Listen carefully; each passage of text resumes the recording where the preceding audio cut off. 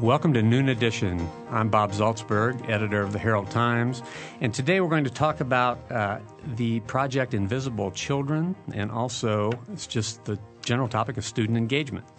With me in the studio are three guests, and we have another guest joining us by phone. So in the studio we have Renee Tetrick and Hannah Gardy, who are in the American Humanics program at Indiana University, and Peg Stice is with us, and Peg is what? Campus director. Campus director of American Humanics.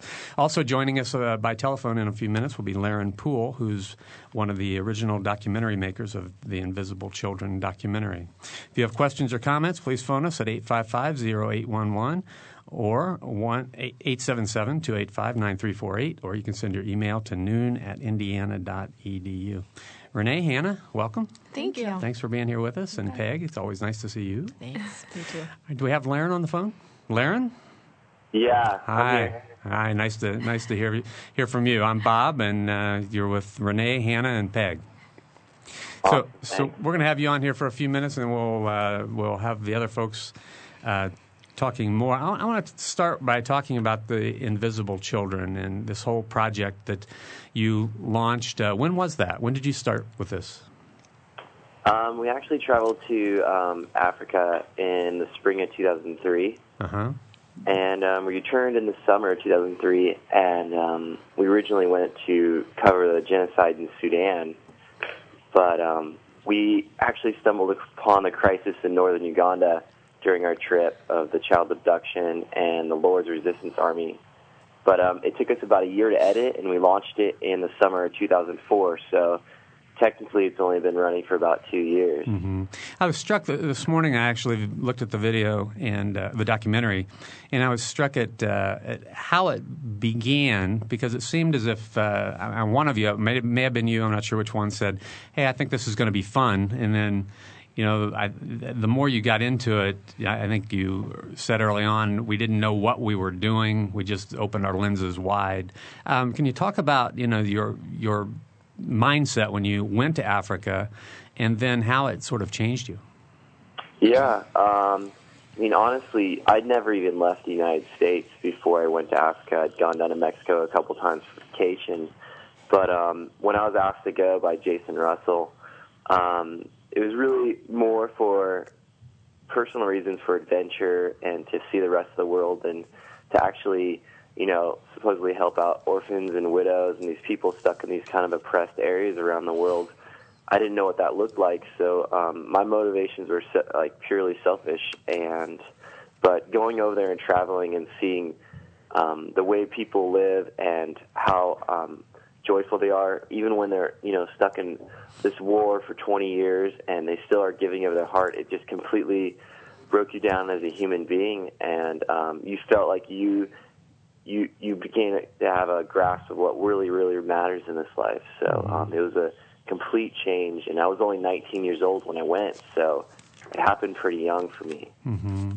And you said, the three of you sort of said in the documentary that, what you found in the Sudan was not the adventure that you'd expected to find. And then somebody told you, well, go see the children in the Sudanese refugee camps. So, even after you'd been there for a few days, you didn't really know what you'd gotten into, did you?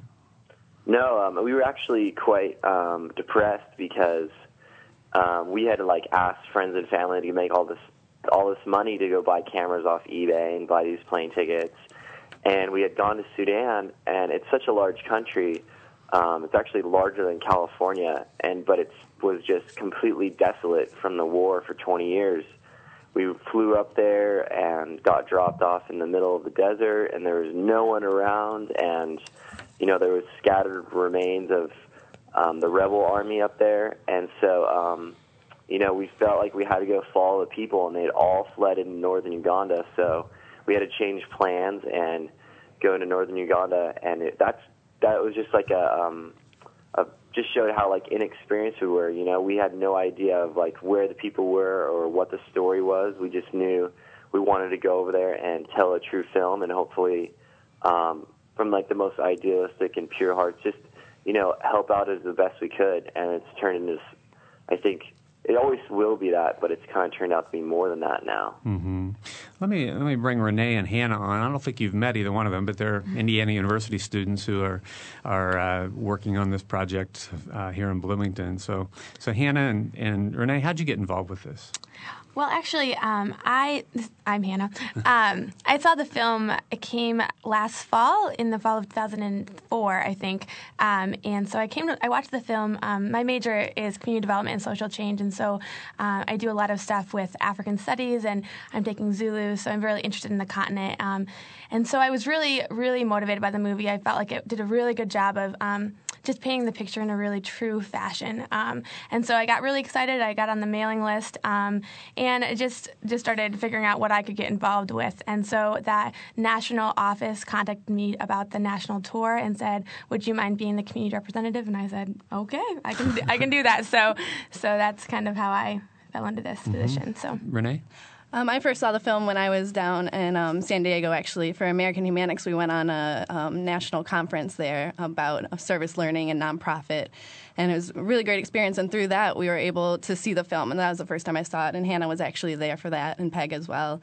And staff people from Invisible Children came and spoke with us after we saw the film, and it was just so inspiring, the film itself, and just to hear more about what was going on over there. So when I heard Hannah was getting involved, I jumped right on board, and I'm working more on the global night commute and getting that all set up. So it's exciting. What was so exciting was that I had already been really excited and trying to figure out how I was going to connect students from all different groups and community members and faculty members from campus to get them involved in the national tour. And when we went in January to the American Humanics Conference, the other students saw the film and they got really excited. So I just feel like the movie, you can't really watch the movie and leave unchanged. I feel like it's a really inspiring movie, and it really motivates youth to get involved. And so it was really great to come back to second semester with just a rejuvenated energy to get started on the work. So, Laren, I assume this is the kind of response that you had hoped the film would bring.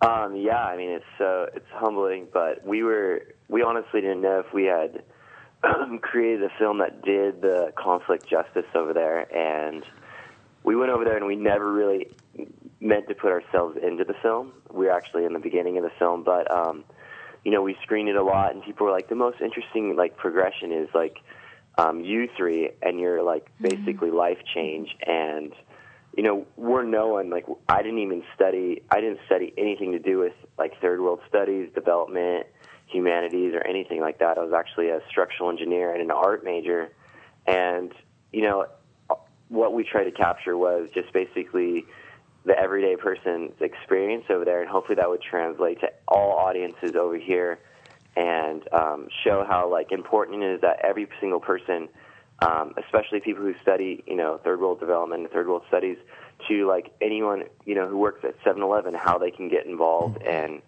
Renee and Hannah are an awesome example of that, as how it's not about us three, the corporation or the company Invisible Children's not really centralized. It the power in it lies in the fact that people take it and own it and go across America and show it to people, and that's where the power of Invisible Children is that everyday people are just really owning it and spreading the word.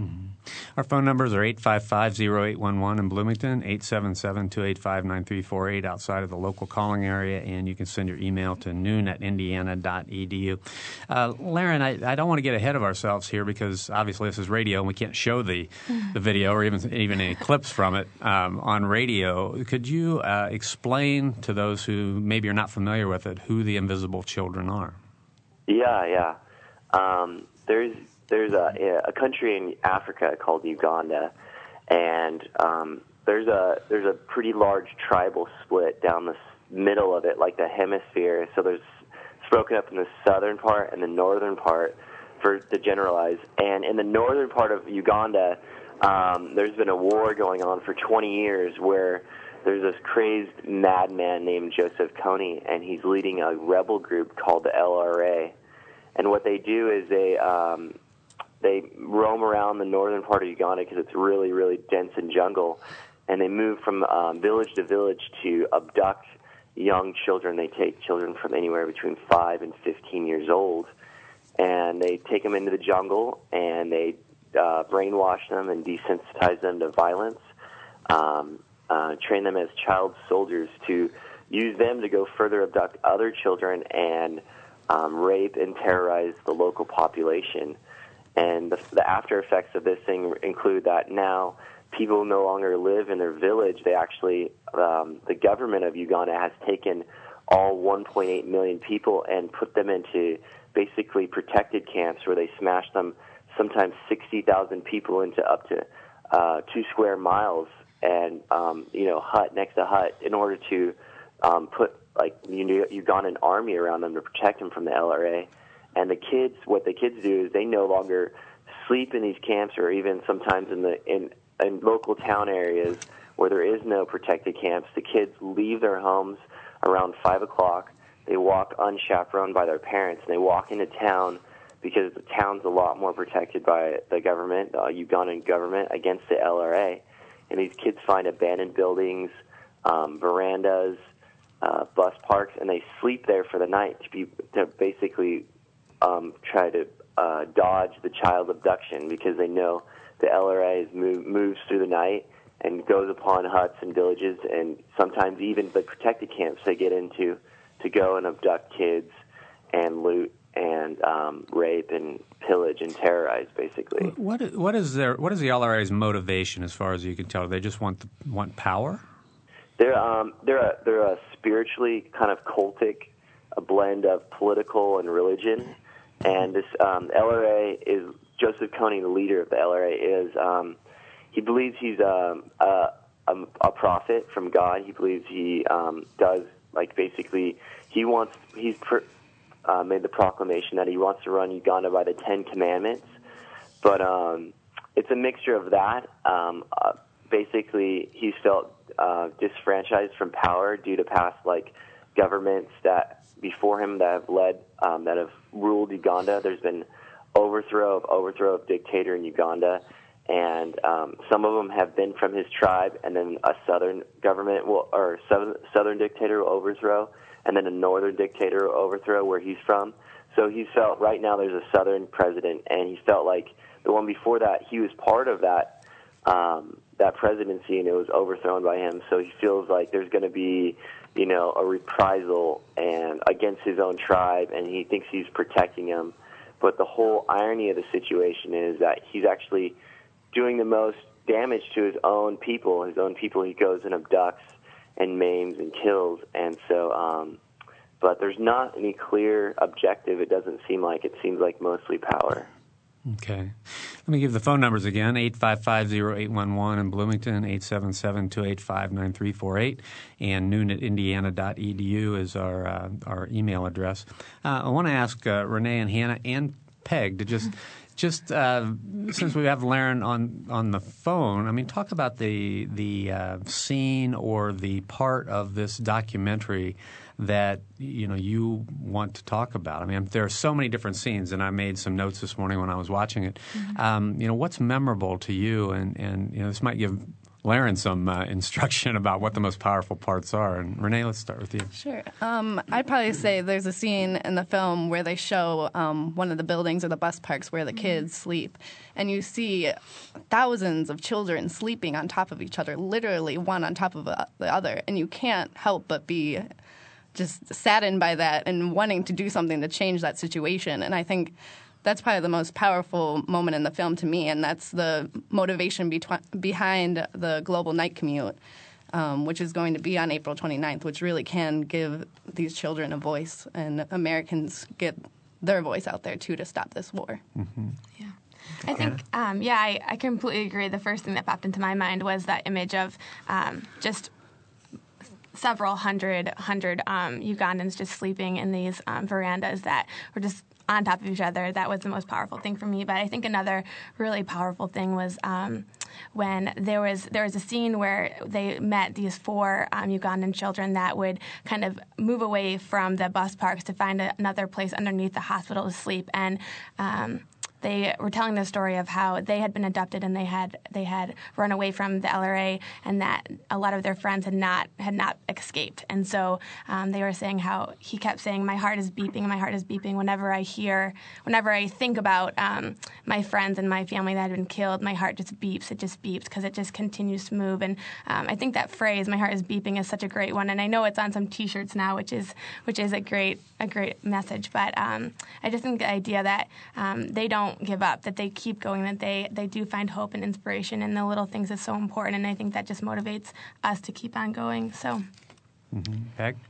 The only thing I'd like to add is, because I'm someone who doesn't do well with watching a film like that, I was inspired by the remarks of the children toward the end, and possibly more of them were in the trailers and some of the teasers for the new version of the film coming soon, when the children said that they wanted to do things that are realistically kind of out of the realm of possibility for some of them, but this is what this is about, is making some of those things possible so they can go places and do things and be doctors and teachers. And that element of hope is what inspires me about this. Well, let me add my thoughts, because all these are amazing. But when I think Larry, and it was Jacob and Thomas were talking, and they were talking about, one of them was talking about how he would just like to die so he could see his brother. And then he started to cry. That was an amazingly powerful part of the documentary to me. So what about these four scenes that we mentioned? Those surprise you at all? Yeah, I mean, no, actually, I mean, being over there and experiencing them, like, outside of the camera, all four of those are the most amazing parts of my experiences over there. The crane shot, the first time we went into that abandoned church where there's like that partition in the middle, and we basically didn't know how to capture and show America how unbelievably packed and tight these kids sleep in order to stay safe and stay dry every night.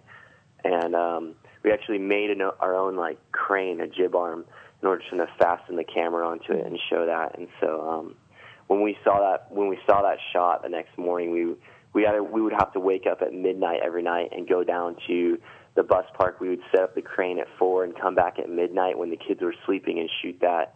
We knew that Americans might get a little bit of a glimpse of what it's like to live in northern Uganda. And so I'm really excited that people get shivers when they see that, because it's unbelievable. It brings up like images of the slave trade for me. I don't know, like the ships and what they must have looked like coming here to America. That's when I saw it the first time. That's the only thing that could go through my mind. But the four boys who live underneath the verandas or underneath the hospital that sneak away we had built such a relationship with them. They were friends. Honestly, we hung out with them during the day. We would hang out with them. They'd get out of school. We'd go play soccer with them. We'd talk to them. And it was only after about a week and a half they started opening up to us and telling us these stories, and we would go and like check them and make sure they were true, and with other people and their parents. And we still stay in contact with Bonnie and Tony. Actually, Tony is actually in our education program now that we started over there, because his mom is HIV positive and his dad died of AIDS. So we're really excited that this thing has been so successful, because it's really been able to give back to him, and his future looks a lot brighter now.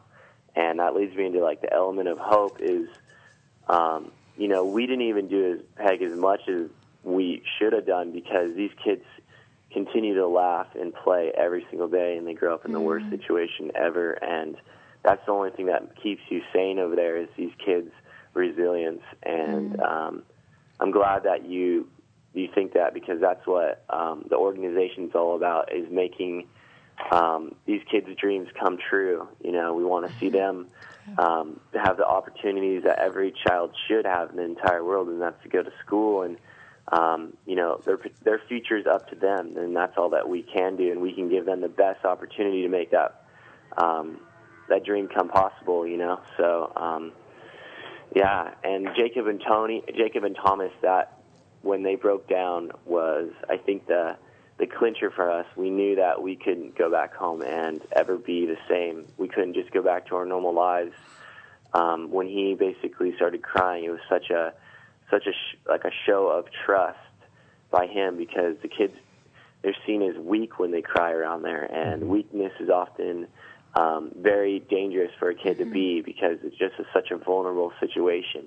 So when he started crying, him and his brother started opening up like that. It was a really important point in my life. Mm-hmm. Laren, this is Peg. We're really grateful to you and everyone involved with the movement for giving this a voice and an image. And, it's representative of not just this particular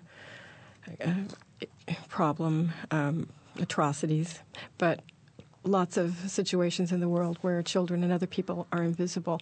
Hannah and Renee and I were talking before Bob came about one of the statements on your website, a goal statement, which is so similar to some of the statements that we have for our own organizations. Let me just quote this: to equip a generation through education to participate with authority in leadership and to take responsibility for the future of their own lives and country. And I left out the word Ugandan, which was on your website, but it would fit here too, and I think that's why the students and everyone here in Bloomington is so passionate about this. Awesome. Yeah. Well, let me. When I was watching this morning, it struck me that this was a much more real version of the Hollywood hit Hotel Rwanda. Right. I mean, that was a movie that I think got a lot of people thinking.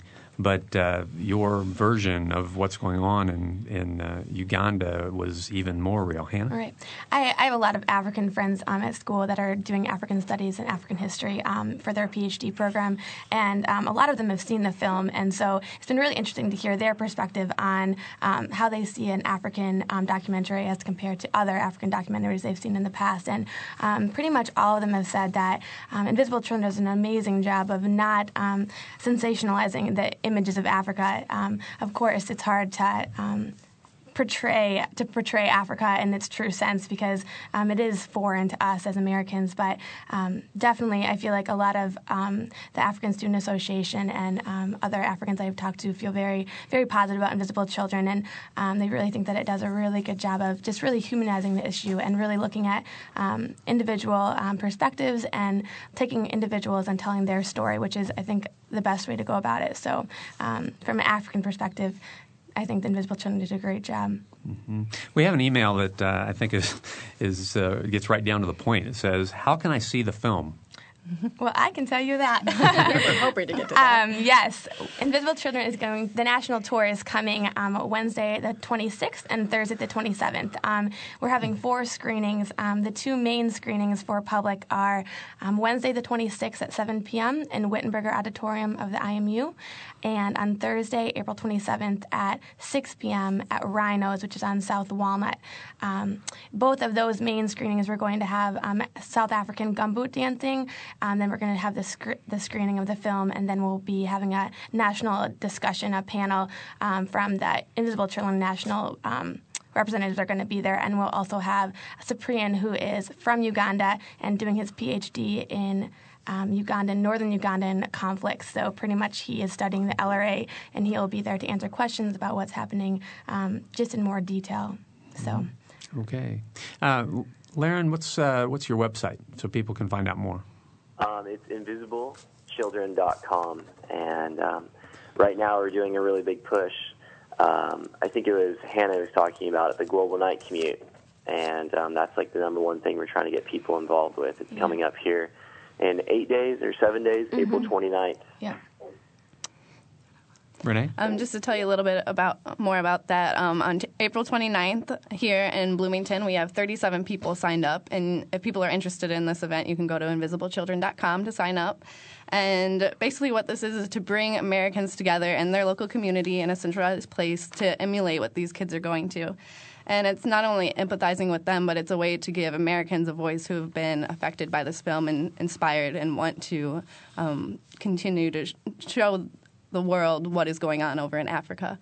So just to tell everybody what our plan is, at 7:30 p.m. on April 29th, we are going to be meeting at the Sample Gates. and that's on Indiana Avenue. And we're going to be walking from there to our location right now is North Fee Lane and North Jordan Avenue on the corner field right there. And it's going to be a really amazing event. We're going to be writing letters to senators, to the president, to the children over in Uganda, and we're really excited. So we urge you to get involved. Yeah. Also, when you come to see the film, there will be a place that you can sign up to make sure that you we can contact you with all the specific information. And also at the films, they're going to be selling the bracelets that and T-shirts that are all the money goes back right into the education program. Oh, and a cell phone is ringing, so that's we won't answer that now. Laren, before we let you go, I do want to get back to sort of the main point of the documentary, because there were so many things that struck me about it this morning when I saw it. I want to go back to one of the main points about who the invisible children are. I mean, these are kids between 5 and 15 who are abducted and basically taught to kill. And if I understood correctly, a lot of the method of teaching involves killing some of the other kids in front of these kids, right? Correct. Yeah. When the LRA abducts the kids, oftentimes they take the kids and make them kill their own parents in order to sever that tie of no longer they have a home. There's nowhere place to run back from the jungle to escape from the LRA. So that's like the first step. Sometimes they take them in, or after that they take them into the jungle. They file them up, single file, and oftentimes they just kill a kid immediately, and they say that's what's going to happen to any of you if you think about running away. And they kind of use this like spiritualism, like where they say, "Oh, I was reading his mind. He was thinking about running away." And immediately, if kids start crying, they're oftentimes like killed or beaten thoroughly. And when they get into the jungle, they start training them in how to use a gun and military tactics. And a lot of times, they make the kids to kind of like, as like, I don't know, not as a graduation but just stories of you hear. Kids having to go and kill another kid, like a gigantic, as a gang, to like finalize your training in the LRA, to like draw blood and to see what that is, and kind of break down that wall of mental sanity. And now that you're being trained as just a killer. But yeah, it was pretty horrifying. And so your entire movement, it seems to me, is to try to A, stop this from happening, but B, make sure that more kids in Africa have a future other than that. Correct? Correct. Yeah. Yeah. Our huge goal right now is trying to motivate our government and change a few policies within it to go over there and help end the war in northern Uganda. It's been going on for 20 years. It's the longest-running war in Africa right now. And if you look at the numbers, more people die in northern Uganda a week than they do in Iraq and in Darfur. Number-wise, it's the second worst crisis in the entire world right now.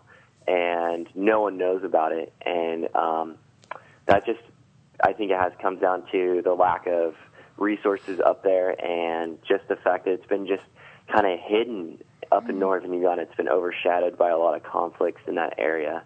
So we're really trying to bring attention to it, and we're so blessed now to have an organization, Invisible Children, the organization behind the movie, where kids and people and all viewers who see it can get involved and help end the war in northern Uganda on April 29th, or contribute their time and money to helping these kids see a better future over there in northern Uganda. All right. Well, we're gonna let you go. We have to take a break here, and we're gonna let you go. And I'm going to talk with Renee and Hannah and Peg more about this afterward. But we appreciate your being here with us, Laren Poole, who's one of the original producers of the documentary Invisible Children. Thanks a lot, Laren. Thanks so much. Thanks Hannah and Renee. Yeah. Bye, Laren. Bye. All right. You're listening to Noon Edition. We're talking about Invisible Children, the documentary, and we're also going to be talking more about just student engagement when we come back. You're listening to Noon Edition. We'll be right back.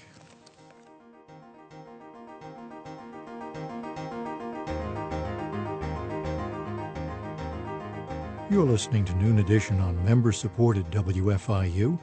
Production support comes from Closets 2, providing organized and expanded closet and storage space for home office and garage, using a variety of systems with no major renovations. Closets 2, owned and operated in Bloomington, 332-2233.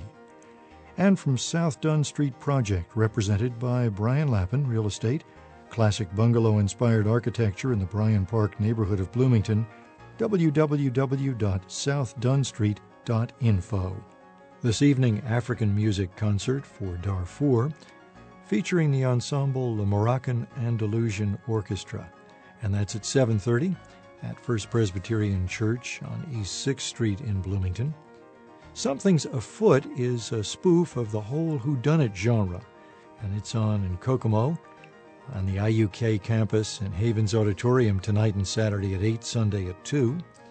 The Windfall Dancers are presenting the Dance Roots of Rock and Roll, and that's tonight and Saturday at the John Waldron Arts Center. Cartoonist Mike DiCarlo discusses his career and demonstrates the basics of comic art at 1 o'clock at the Putnam County Public Library Saturday afternoon. The Bloomington Symphony Orchestra collaborates with the Indianapolis Arts Chorale and the Indianapolis Opera, presenting its spring classical concert Encore Opera's Greatest Hits, and that's at Freemasons Hall in Indianapolis, Saturday evening at 8 o'clock. Sunday afternoon, they'll be at the Indiana University Memorial Union at 2. More about all of these and many others on our website, and that's at wfiu.indiana.edu.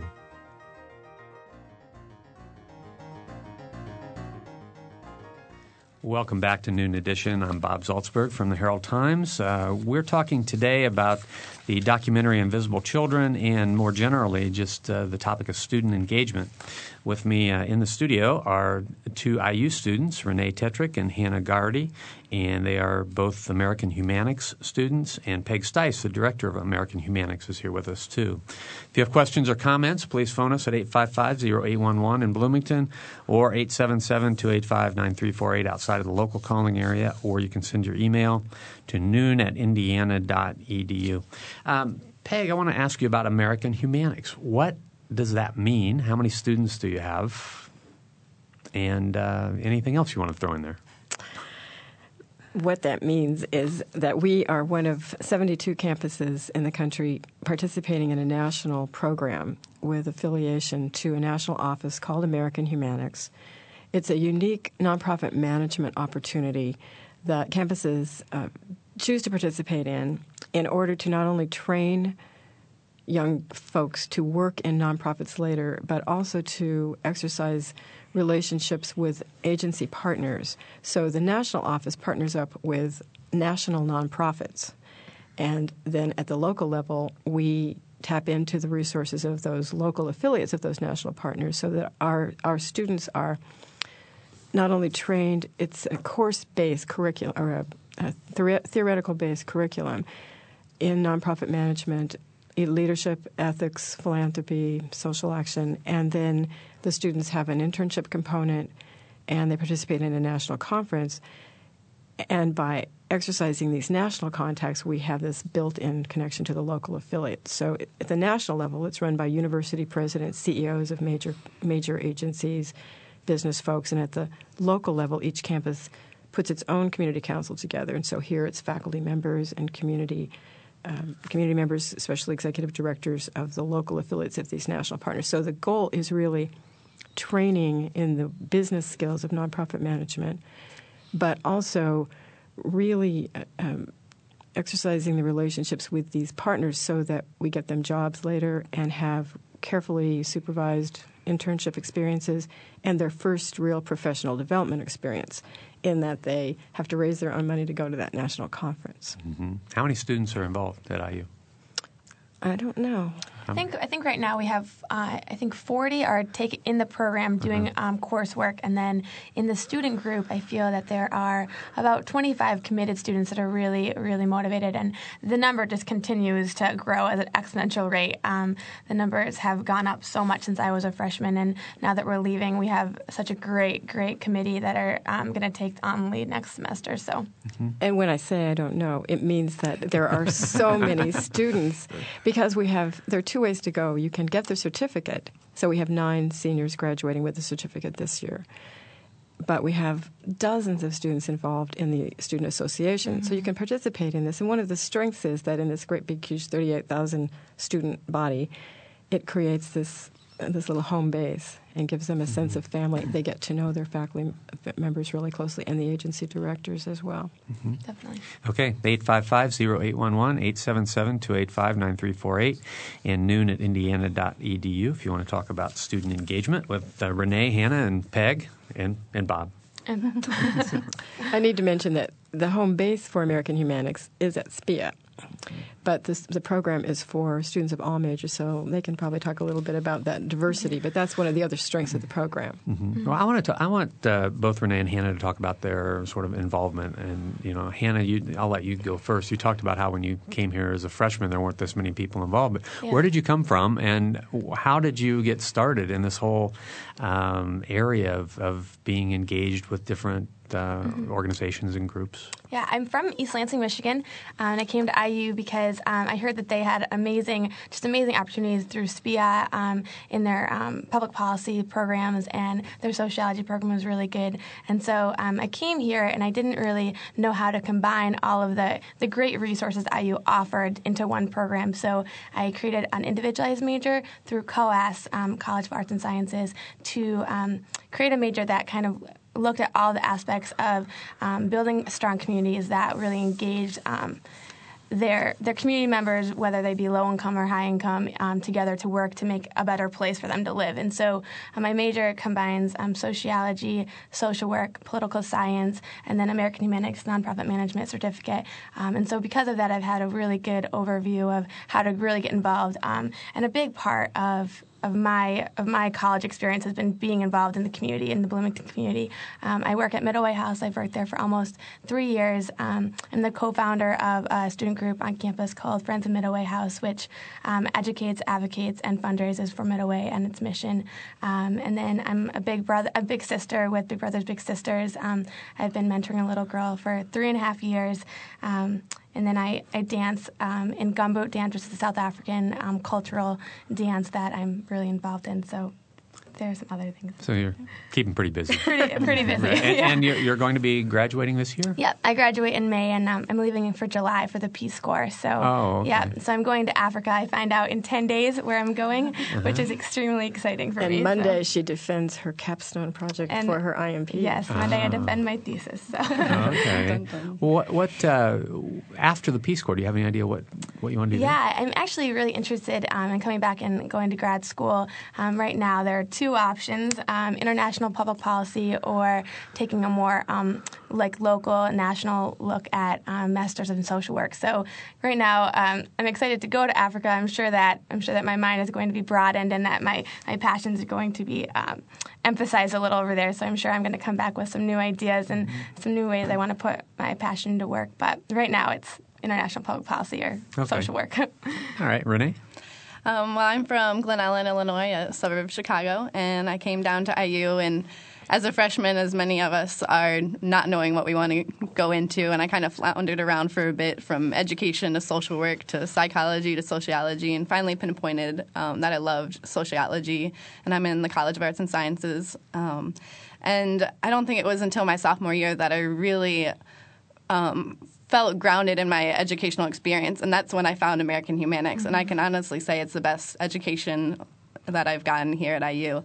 And I truly love this program because it involves so many different aspects. We're involved in the Student Association, where monthly we go on service projects working with the Boys and Girls Club, Middleway House, and I've also gotten internship experience at the Children's Organ Transplant Association here in Bloomington. And this past year, I worked with Big Brothers Big Sisters as their Bowl for Kids' Sake coordinator, which is a great experience for me.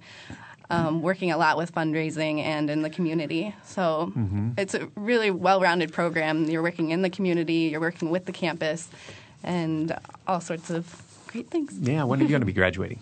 May as well. In May, and what will you do then? Still finalizing. I applied for AmeriCorps, and I'm also looking at different nonprofits in Chicago. I'm really interested in education and youth and community development. So. Well, I think it's the timing of this show is, obviously we timed it because of what's coming up April 26th to the 29th, but I also think it's good fortune that it's Little 500 weekend because there's going to be so much focus on some things that happen on campus this weekend. I'm sure a lot of parties, a lot of drinking, a lot of a lot of good things with the bicycle races, but then a lot of stuff that goes with it that will get a lot of attention, in the community. And this gives us an opportunity to talk about, I think, the other side of being a student and the other thing that students bring to the community. So I wish that the two of you again would sort of address that in terms of the sort of the perception of today's college student at IU or anywhere versus the reality. Yeah, I think that's a really interesting. A really interesting thought, and I think that it's something that a lot of students, I think about a lot. Little 500 is a crazy time on IU's campus, definitely, but I think that looking at just being so involved in the campus and being so involved in the community with other students, I've definitely realized how passionate students are, especially from IU's campus, to get involved in the community and to really make a difference.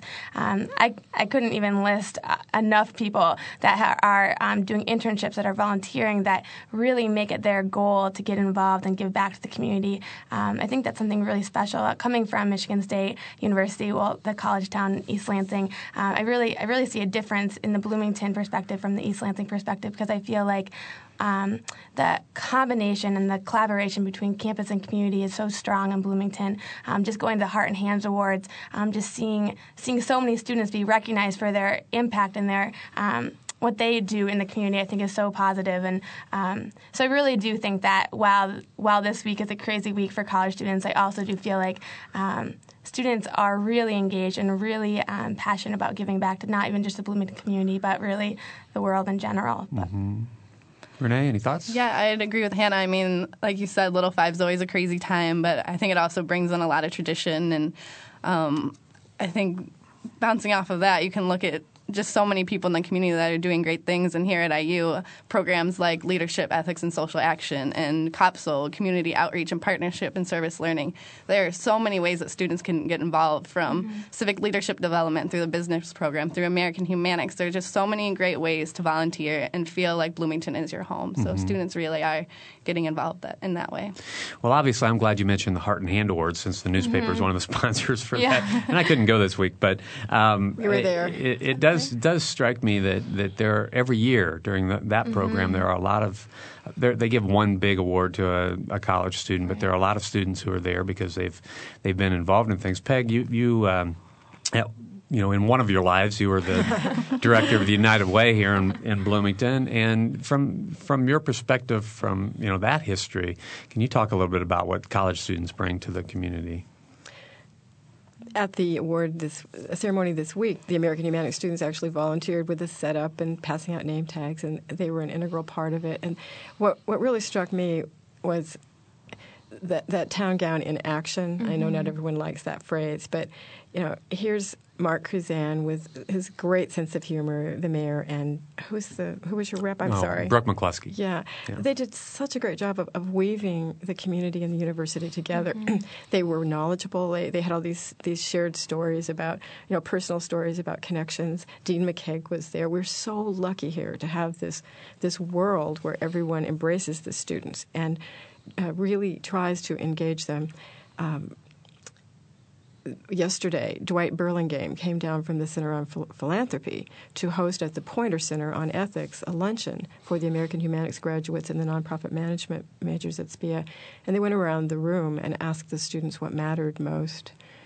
And pretty much without exception, it was either the close relationships they've been able to establish with the community members and faculty, or the fact that they were able to take what they're learning in the classroom and apply it. And I am just constantly inspired by these. I mean, they just blow me away. I tell them I'm their agent, I'm their advocate, I'm the facilitator of communication. I just sit back and try to figure out what they're doing next. It's just amazing. Yeah, I think something that was so wonderful about American Humanics is that you really did feel at home. You really felt like you had a place to go. I know every single one of my professors. I know about their history, where they worked, what they're doing next. Anne Marie's going to the Congo to start a nonprofit for community health related issues.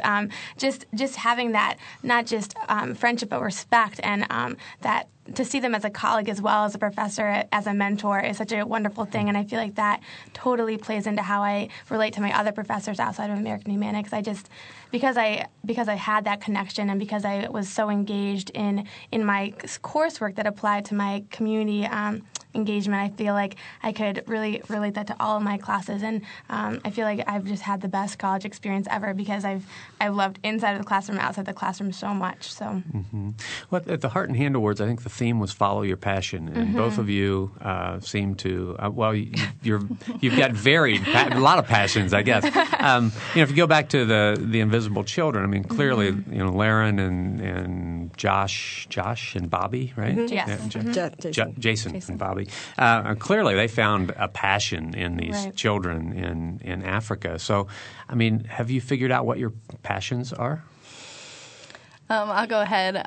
Just looking broadly, I'm passionate about people. I'm passionate about programs here at IU that are making a difference. And what I want to do with my life is just go out there and make a difference in somebody's life to create change. And like this film is doing, they found their passion in Africa and to help these kids, and they put it to work. They built this nonprofit organization, and they're motivating other people, and that's what I want to do. I want to motivate and inspire others to make a difference. Hannah? Yeah, and I think following that, I completely agree with everything you just said. But I think that I'm really motivated at looking at social change and how to really create sustainable social change. I feel like our generation, while we are engaged, I feel like we have become somewhat apathetic to how to make large structural social change. And so I'm really interested in how to do that on a national level and an international level. I feel like I have so many interests that sometimes it's hard for me to decide if I want to live in Africa all my life or if I want to live in Chicago. So I'm not really sure where that's going to take me. But how about Bloomington? Bloomington is a great place too. But yeah, I'm not really sure exactly where that's going to take me. But yeah, looking at how to make large changes structurally would be what I'm passionate about. Well, I'm enjoying this conversation a lot, but if anybody at home wants to call in, you still can. We've got about 5 minutes to go is all, but 855-0811 is the local number. 877-285-9348 is the number outside the Bloomington area, and noon@indiana.edu is the email address. Both of you are sort of talking about, Hannah, you in particular said that you want to make large structural changes. And I was struck again watching this documentary this morning at how, a lot of it's difficult to watch, and I think that it's an issue. I mean, Laren talked about how nobody knows about it. Well, a lot of people know about it, but people, I think, just try to, put a cover over it or something. I mean, the U.S. government certainly knows about it. So, I mean, how do you when there's a huge issue like these, these kids 5 to 15 years old in Africa who are being, taught to be killers or being killed themselves? I mean, how do you make people care about these things when it's, they've got their own issues at home trying to get their kid to school and that kind of thing? Yeah, I think that there's a big difference between knowledge and behavior. I think there's a big difference between hearing a story and really understanding a story and being passionate about a story. And I think the way you can change that is by connecting it to a personal story. So there are 5 to 15-year-olds are being abducted every night. I mean, imagine if your 15-year-old kid was taken from your house that night. And I think that really seeing the film does give you that connection. It does inspire you to look beyond your house to another continent. And just on a local level, starting Friends of Middleway House, which is a group on campus, we've been really trying to change the structural issues on campus and how to really address prevention work for sexual assault and things like that. And we've done a really great job. It's been an adventure. We're at its 1-year mark right now, and we've done so much this year. And I just feel like even just looking at a micro level of how to make sustainable change and structural change, I think it's step by step, and it's making those collaborations with other student groups and campus organizations that you can really move forward and cut through the red tape. So. How do you make sure that something like Friends of Middleway House will stay after you graduate and go to a Peace Corps? It's a great question. It's something I worry about sometimes. Friends of Middleway has just done so much in 1 year that it's hard to believe that that's only been around for 1 year. But we have such a great group of students that are committed to the organization, and we just had our elections to get our new executive board, and I just really feel like they understand the passion behind the mission. They understand why it's so important, and I think that it's so important to build those roads between years so that. Because we are in a university, so we have 4 years. We have 4 years to make a difference, and so when you leave, you hope that your difference is going to sustain itself. And I think that I have a huge manual that I'm going to give the new president. Like, here you go. Here's all of my knowledge in a little book. So I think that by building strong relationships with younger participants and by making sure that they know all of your connections, by meeting with Toby, the executive director of Middle Way, with the new president, so they understand each other and know who they are and what the big goals are, and setting attainable goals, I think, is the best idea, so that they don't feel overwhelmed when next year comes around and they say, "How do we do this?" That they know what's coming, and they know how to really sustain it and do it the right way. Mm-hmm. Peg? I just wanted to add, putting my resource development hat on from the fundraising minor at Hyper. The key, I think, to sustaining a lot of these things has to do with communication. Mm-hmm. My passion is making connections.